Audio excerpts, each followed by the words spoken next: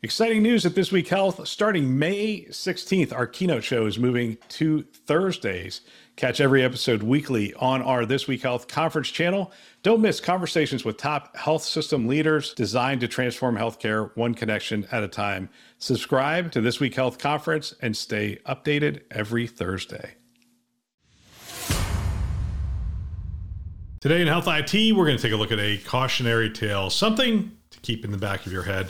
My name is Bill Russell. I'm a former CIO for a 16-hospital system and creator of This Week Health, a set of channels and events dedicated to transform healthcare one connection at a time. We want to thank our show sponsors who are investing in developing the next generation of health leaders: SureTest, Artisight, Parlance, Certify Health, Notable, and ServiceNow. Great companies. Check them out at thisweekhealth.com/today. We're going to be talking news today. Anytime we talk about a news story on this show, you can check it out at thisweekhealth.com/news. Still in beta, but you can take a look at it. Give me some feedback. Just DM me. Let me know what you think. All right. Hey, we're still doing our fundraiser for childhood cancer with Alex's Lemonade Stand. We're up around 50, I don't know what we are, right around $60,000 for the year. I'm so impressed with the generosity of our community. We still want to go through that number. If you get a chance, hit the website, top right-hand corner. You can see a link to the lemonade stand you can give there. Thank you once again for your great generosity in making this a reality this year. And next year, we are going to set a much higher goal. We'll see what happens. All right, one last thing. Share this podcast with a friend or colleague. Get the conversation going. Use it as a foundation for daily or weekly discussions on the topics that are relevant to you in the industry. They can subscribe wherever you listen to podcasts. All right, today, our cautionary tale. SEC charges SolarWinds and Chief Information Security Officer with fraud and internal control failures. Let me get my glasses. Again, you can hit this on our website. There's a link there. Let's see, October 30th, 2023, the Security and Exchange Commission today announced charges against Austin, Texas-based software company SolarWinds Corporation and its Chief Information Security Officer, Timothy G. Brown, even named, wow, for fraud and internal control failures relating to allegedly known cybersecurity risks and vulnerabilities. The complaint alleges that from at least its October 2018 initial public offering through at least its December 2020 announcement, that it was the target of a massive, nearly 2-year-long cyber attack dubbed Sunburst. SolarWinds and Brown defrauded investors by overstating SolarWinds' cybersecurity practices and understating or failing to disclose known risks. In its filings with the SEC during this period, SolarWinds allegedly misled investors by disclosing only generic and hypothetical risks at a time when the company and Brown knew of specific deficiencies in SolarWinds' cybersecurity practices, as well as increasingly elevated risks the company faced at the same time. Wow, this is a cautionary tale. This is exactly what not to do. If you're the CISO, put it back on the leadership. Tell them the truth. This is what's going on. This is what's happening. And get that in the public record. Get it in the board notes. Get it in the meeting minutes. Get it in whatever. Here's the presentation I gave to the board. This CISO should not be left out to dry unless they did not do those things. It should not be incumbent on the CISO to stand in that gap. It should be incumbent upon them to make people aware of the risks and give them the ability to make the decisions they need to make. Anyway, I'm going to go on.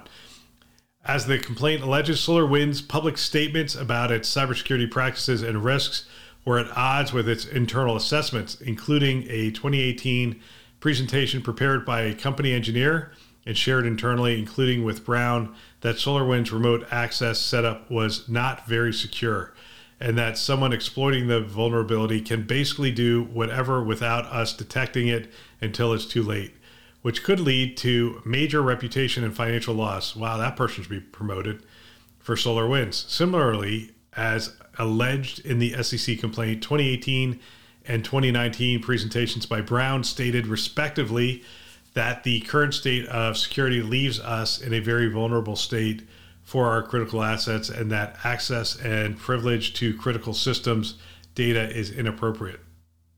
Let's see, let me skip a little bit here. In addition, the SEC's complaint alleges that multiple communications among SolarWinds employees, including Brown, throughout 19 and 20, questioned the company's ability to protect its critical assets from cyber attacks. For example, according to the SEC's complaint in June 2020, while investigating a cyber attack on a SolarWinds customer, Brown wrote that it was very concerning that the attacker may have been looking to use SolarWinds Orion software in larger attacks because our backends are not that resilient. So maybe he was communicating this out. It's very interesting. In a September 2020 internal document shared with Brown and others stated the volume of security issues being identified over the last month have outstripped the capacity of engineering teams to resolve. Wow, man.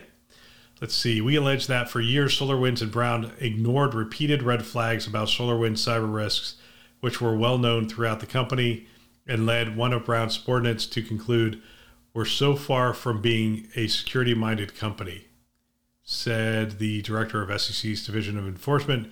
Rather than address these vulnerabilities, SolarWinds and Brown engaged in a campaign to paint a false picture. That's where they lost it, right there. A campaign to paint a false picture of the company's cyber controls environment. You have to admit there's a problem, address the problem, secure the environment, make people aware of what's going on. And they created a larger problem for the entire industry. And that's probably the so what for this. I try to end these things with the so. What does this mean for us? First of all, you are not a leader who stands in isolation. It is not your job to defend the entire organization. You are part of a team. If you work for a health system, you are part of a team. And depending on where you are in that ladder, your job is to communicate the risks and the things that you see to the level that's appropriate. If that's the next level up and let them do with it what they may, that's your job. And if you're the CISO, you need to communicate it to whoever you report to. That could be a board. It could be a joint reporting if you are a peer of the CIO to maybe a chief security officer or a president or chief operating officer. If you report to the CIO, you're incumbent upon it yourself to make that person aware of it and spell out the risks. Here's what we're seeing. Here's what's going on. Here's what is possible if we do not address this. Make it very clear as you possibly can. If the CIO decides not to take that to the board, that's the CIO's prerogative and their risk. Not one they should take. If you're a CIO listening to this, you should take that to the board immediately. In fact, you should take that to the executive team immediately. Take that to the CEO as soon as you possibly can. Get on the phone, let them know, hey, I've got a critical issue we need to discuss. Get over there and have the conversation. Let the organization respond to these things. Give them the information they need to respond. Give them the path and the risks associated with it. Be as clear as you possibly can. This is not an indication on you and your ability to do your job. Your job is to let people know where we are deficient. And if that's a mistake you made, it's better to make that mistake and fess up to that mistake than it is to expose the company to huge fines and potentially other worse consequences. Anyway, that's all for today. Don't forget, share this podcast with a friend or colleague. Keep the conversation going. We want to thank our channel sponsors who are investing in our mission to develop the next generation of health leaders. SureTest, Artisight, Parlance, Certify Health, Notable, and ServiceNow. Check them out at thisweekhealth.com/today. Thanks for listening. That's all for now.